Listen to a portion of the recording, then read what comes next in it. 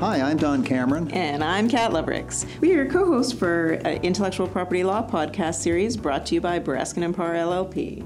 You can find our episodes at bereskinparr.com/podcasts, and there you can access all the episodes and additional information on each topic.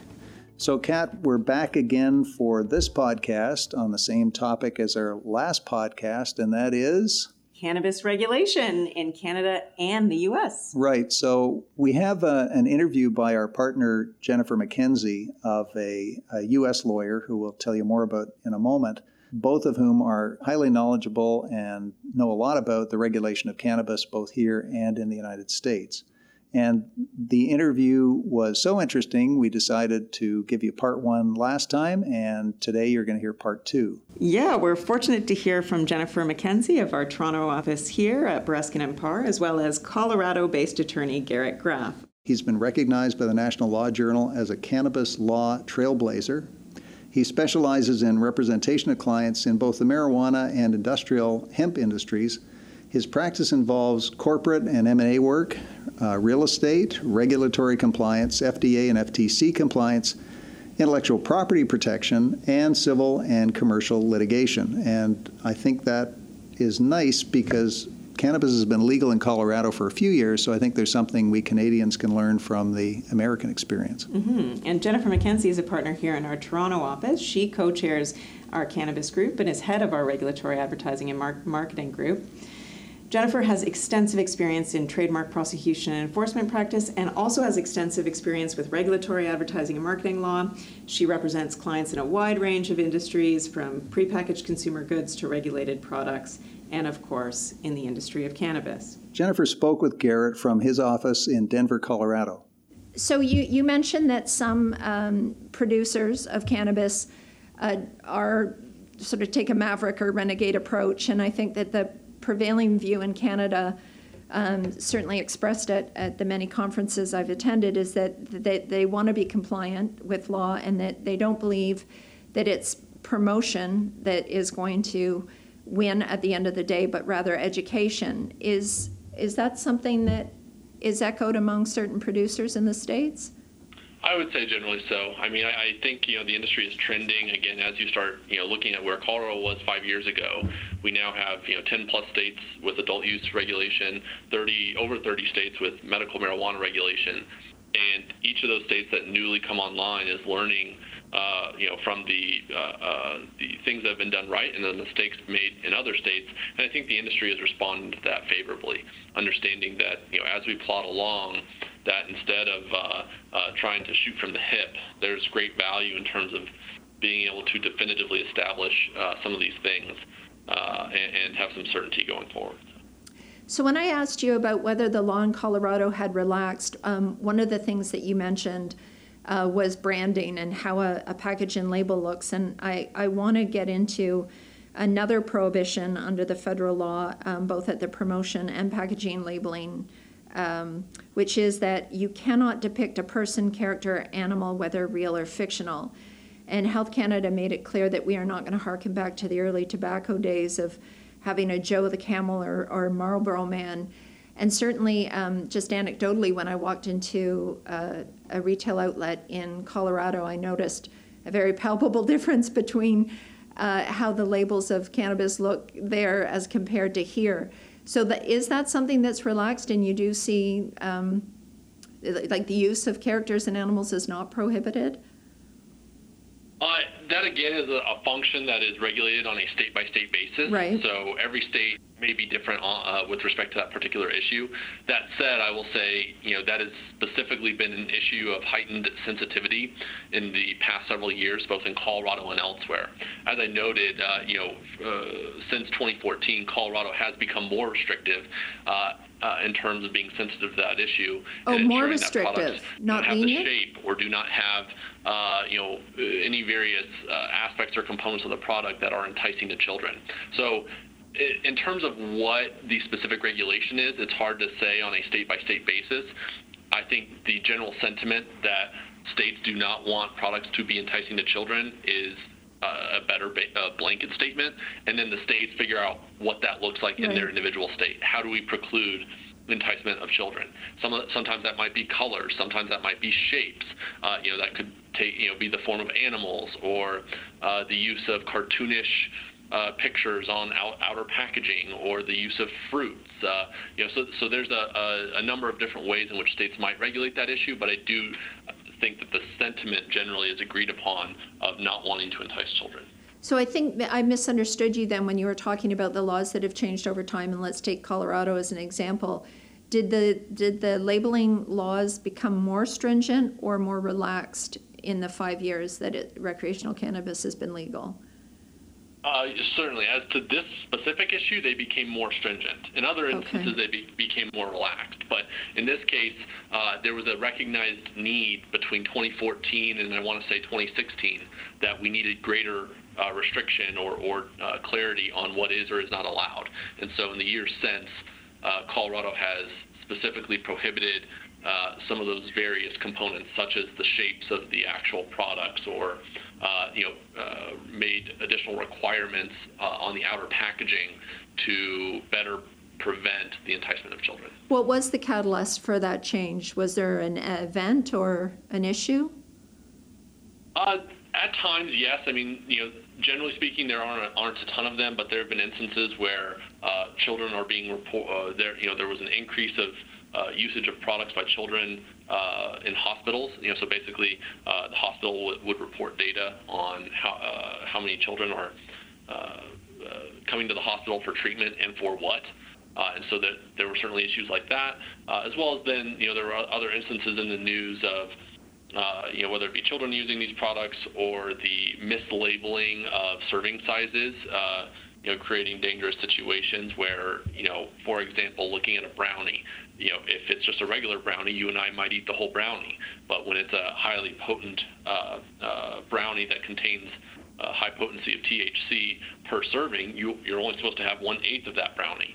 And so various restrictions on labeling to make sure it's clear to the consumer that first, this is for adult use only, and second, what is it that's being taken to make sure that it's the suggested serving size is adhered to as best as possible. And does adult use track the alcohol consumption, so it's 21 across all states, or does that vary as well? It varies state to state. In Colorado, it's 21. Medical is 18, unless you have a card, a medical patient card for a child under the age of 18, in which case you need adult supervision. Again, that varies state by state as well. So let's talk about another specifically prohibited manner of promoting, which is lifestyle promotion. The Cannabis Act prohibits the presentation of a cannabis brand in a way that associates or evokes a positive or negative emotion about a way of life, such as one that is glamorous or exciting or daring. Is there a similar prohibition in the states? Not generally so. I'm not aware of any specific regulation on that issue in Colorado and in many other states. I mean, oftentimes, glamour, recreation, excitement, vitality, risk, or daring. That's called marketing. Yes, exactly. Right? And so I think in many cases the states have recognized that they can't preclude that level. They can't be that overly onerous in terms of the regulation to preclude those sorts of positive or negative emotions. Certainly there are controls placed upon marketing, the placement of billboards, the number of signs you can have, things of that nature. But in terms of, what that actually depicts, so long as there's not something inappropriate, certainly there's restrictions on some content, but not for purposes of glamour or recreation. So you very easily would see products, for example, a product being used, in recovery of athletic training, right? Long distance runners and things like that, and that would be that could evoke a positive emotion, as was listed here in the Cannabis Act, but that would generally not be precluded in many states in the U.S. So you mentioned that claims of efficacy are not permitted on labels. So how is it that a company is able to advertise a product for something like sports recovery? Well, I mean, that's a very fine line at times, and sometimes that line is certainly crossed and simply unregulated. But also in terms of sports recovery, that there are certain schools of thought in terms of what constitutes a disease claim, making of a treatment of an actual medical condition like cancer versus simple general wellness and well-being. And that's a theme that is also mirrored at the federal level for general conventional food products and or supplement products. Right. You can make certain claims, limited claims with respect to general well-being and general wellness, while not being able to say cancer, pain, epilepsy, things like that. So it's oftentimes a very hard line to toe and or know exactly where the line is drawn. But that's part of the learning process and evolution of the industry that I think is still being undergone by many states right now. So in terms of general health and well-being, would anxiety or a restful night's sleep be included in that general health and well-being, or would that be more akin to epilepsy? I would suggest that anxiety is a condition. Right. In terms of restful sleep, promoting restful sleep, there are ways to promote that as a limited claim. For example, there are melatonin products on the marketplace, outside of the cannabis industry, that would not rise to the level of a disease claim. So the sleep one, I think it could fall on either side of the line, depending on how the state interpreted the law. Okay. So let's continue down the list of things that you cannot do in Canada and contrast them with the states. Under the Cannabis Act, companies in the cannabis industry can sponsor people, activities, and events, but they cannot promote the fact of sponsorship. So this means that if a licensed producer gives money to the ballet, for example, its cannabis brand could not even appear on a donor wall. What's the state of sponsorship in the States? Yeah, I would suggest that oftentimes it could be very similar to that policy. Again, this is on a patchwork state-by-state basis. You might notice a theme here, right, that every state is different. But oftentimes there are limits on how you can promote your company. As I noted a moment ago in terms of billboards, in many states they actually use kind of an intended audience standard, meaning is your intended audience a majority of consumers that could purchase the product? For example, can you definitively show that how you are marketing or promoting your company, that the intended audience of that marketing or promotion is at least 70% or greater of 21-year-olds or up for adult use marijuana? And so that would be the case for billboards, for radio advertising, for TV advertising, for sponsorships. That I oftentimes see a lot of standards or regulations put in place around that issue of, can you definitively demonstrate that the intended audience is of such an age that it would be acceptable? And so Nielsen ratings, for example, for TV ratings could oftentimes be used. And so you're going to see late night advertisements, and/or advertisements in magazines that are very much adult geared. But you're not going to see many daytime advertisements or family-oriented advertisements as well. So it's not typically on specific to the promotion of sponsorships per se, but it has the same end effect in the sense that unless you can show that sponsorship is going, that the intended audience of that sponsorship is of such an age that those would be consumers to a dispensary, that would generally be prohibited as well. And there's no pre-clearance of advertising, so this would only be if challenged. An advertiser would demonstrate that the media medium is targeted to adults. Oftentimes you're exactly right, which is, I think part of the problem. Oftentimes we find clients that are willing to take the risk because they know or think that regulators may not have the resources to kind of look after these issues. So sometimes it's the calculated risk because it's not a pre-promotion review or something like that. So let's take a magazine that is skewed to the adult population, and circulation evidence proves that. What would an advertisement for a cannabis product look like? Is it just a brand element, or is there something more? All of the, any of the above. I mean, it's not going to be any different than what you see. You could have an advertisement that's promoting a particular promotion at the dispensary, a sale of buy one, get one, not free. In many states, you cannot give away free, but for example, you could sell a second promotional product for a penny, which is effectively free. So you could see, promotion of specific product SKUs. You could see you could see brand elements where, hey, they're encouraging and promoting their brand based upon the usage, right? You talked a moment ago about daring and glamour and recreation. Well, you could see, potential brand element advertisements relating to, consuming marijuana after a long run or after a late night out or, whatever the case might be. It's fairly conventional in the way that it's advertised in that setting. Oh, that's interesting because, well, first of all, price and availability is prohibited. So you're only allowed to promote cannabis if you're a licensed producer or cultivator. And then those within that category, you can't advertise price or availability. So a licensed producer that operates a website couldn't have a drop-down menu in listing the retail stores where its products are available or at what price they're being sold at.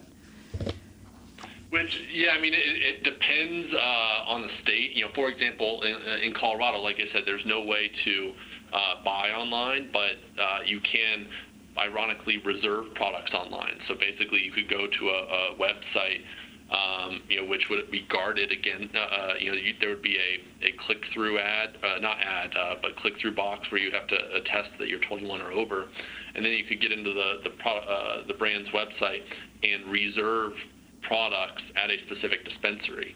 Now, whether they note the price or not, might depend on the situation. But effectively, it would be reserve it now and go pick up, more quickly once you get to the dispensary. And what's considered best practice for age gating? Is it just a single step of month, day, year of your birthday?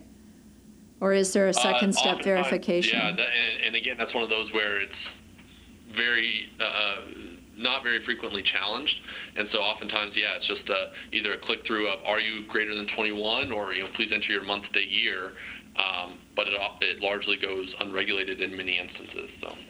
And I just want to go back to claims because I was at the Cannabis conference, and one of the speakers mentioned that over 90% of Canadians who have purchased recreational cannabis could not tell you what brand that they purchased. And in that same survey, they said that they want information about how the product will make them feel. Is that something that can be conveyed to the consumer in any of the states, where you can say this may lead to relaxation or overconsumption can lead to paranoia? What are the guidelines there? It's a huge problem and a huge complaint we often see. I speak with so many folks in the industry that are just surprised and befuddled as to how that sort of information is basically in the hands of what we call here bud tenders, the people behind the counter at the dispensary saying, oh yeah, I tried this, this strain, or I tried this product and it did this. That's not, that's anecdotal at best. That's not clinical. That's not, certainly for purposes of any therapeutic benefit for medical marijuana. You're talking about offhand suggestions, just like if you went out to eat and you asked the waitress, what do you like best on the menu? But yet, in this instance or in this scenario, we're effectively not regulating how that information is disseminated or by what standard that information is disseminated. In Colorado, it compelled the regulatory agency here last year to issue guidance saying that bud tenders could no longer make suggestions that cannabis could or should be used by pregnant women because it was happening, that there was recommendations being made around certain medical conditions, especially for those that were suffering from particular complications. And so that's a very dangerous or slippery slope to have bud tenders effectively providing medical advice that you would traditionally reserved to having a licensed doctor or other medical practitioner issue. So is that, is there sort of a lobby then to have the information be available on labels about how it will make you feel? Or prescribed warnings? There's not been a particular lobby against that because, again, you start getting borderline on how that relates to, the making of medical claims or what the impact or effect of the product is. I think it's certainly creating a stronger lobby for how can we research marijuana more effectively and educate consumers generally, not as it relates to specific brands, because oftentimes consumers go into a dispensary and they don't understand the ratios of cannabinoids, right. THC, CBD, CBC, CBG, all these different cannabinoids and how they might interact with one another. And so it's a function of consumer education, but we have this chicken and egg situation where there's not enough research out there to definitively say, well, this sort of product will do this, because oftentimes the experience by consumers will actually vary.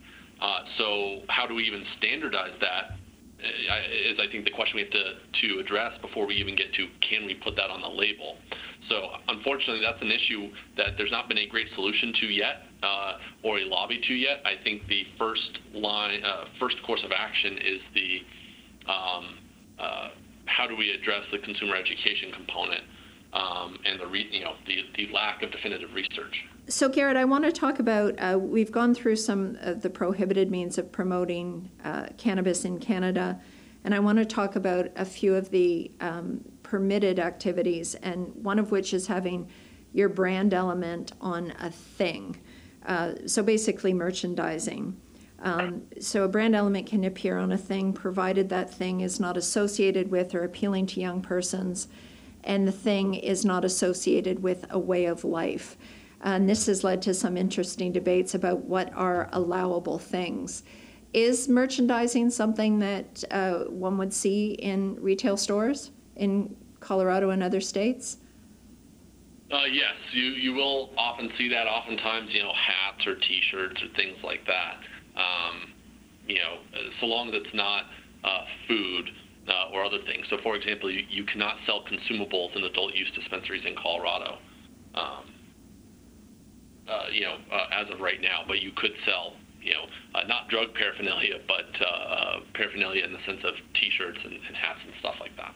And has there been any enforcement activity, taking the advertisement example? You said an advertisement in an adult geared magazine would be like any other advertisement that one would see. Has there been enforcement activity against an advertisement or a merchandising item for going over the line or being enticing to children? Offhand, I'm sure that there probably is a little bit of precedent, but I would offhand, I can't think of any that comes to mind. Typically, that would be something that would have to be very egregious in nature, and it's probably a very isolated instance of enforcement across the states. So I want to get into edibles because edibles are not available now, but will be on October 17th, 2019. Draft regulations were published in December for a 60-day consultation period, and we're now just waiting for final regulations. Now, according to the draft regulations that were published, there will be a limit on THC content per package, and that limit is 10 milligrams. Is there a similar limit in the states? It differs state by state, but yes, there are generally limits. So, for example, that was my example earlier of the brownie in terms of establishing limits on a per serving or a per edible basis. So, for example, in Colorado, you can only have up to 10 milligrams per serving, 100 milligrams per product in many instances of THC. But again, that's something that would vary state by state. So you could sell in a single package a brownie with 8 serving sizes, and cumulatively the content would be more than what the limit is going to be in Canada.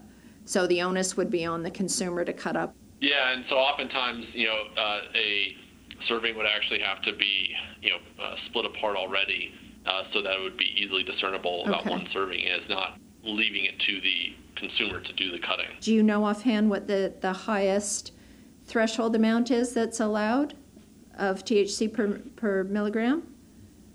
Again, in Colorado, I believe it's 100 milligrams in adult use products. I'm not sure across the country what other states may exceed that or not. And I believe that in all likelihood, that would likely be a medical marijuana state. For some time, there was greater allowances on the medical side than there were for marijuana. Now, or adult use.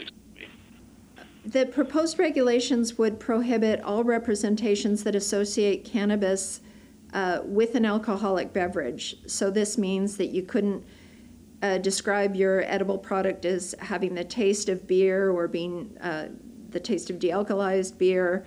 You certainly couldn't have the name or logo of a company that manufactures alcoholic beverages. You mentioned that there was a similar prohibition in the States. Do you want to describe those for us? Yeah, so I think that depends on the state again. Alcohol is typically regulated at the federal level, in the U.S., although there are some corresponding state-level regulators as well. There are plenty of brands, alcoholic beverage brands, that are getting into the space, however, it may be through an independently established brand. So for example, Constellation Brands is of course involved in the space in Canada, and other brands have been very involved in the U.S. as well, but it may not be under their flagship name, right? So you may not at least initially recognize that it's an alcoholic beverage brand. It's simply a diversification of that parent company's portfolio into the space. We've certainly seen plenty of questions about combining alcohol and tobacco, but there's absolutely been resistance to that by regulators of including alcohol in a marijuana product.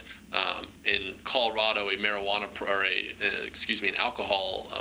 alcoholic beverage would be that with an alcoholic ABV below 0.5%.